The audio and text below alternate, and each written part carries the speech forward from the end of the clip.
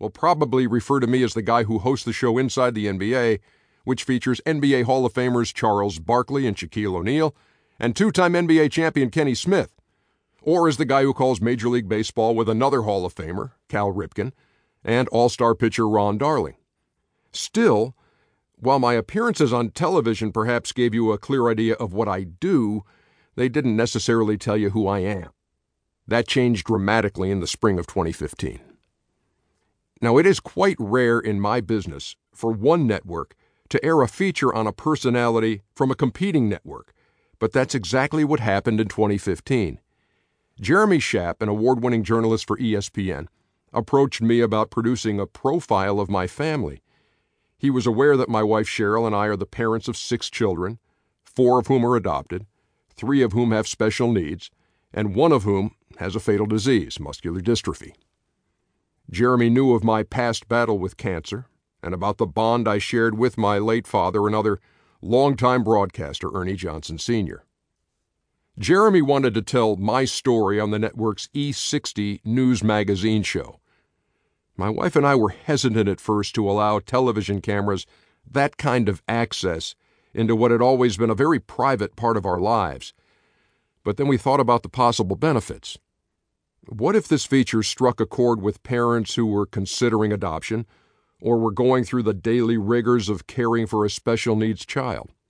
What if it encouraged a man or a woman faced with the reality of chemotherapy? Or what if it helped to strengthen or repair the relationship between a father and a son? We agreed to allow Jeremy and his producer Dan Lindberg to have at it. What they produced, a 25-minute feature titled My Story, Ernie Johnson Jr., did all the things Cheryl and I prayed it would. The response was staggering and humbling.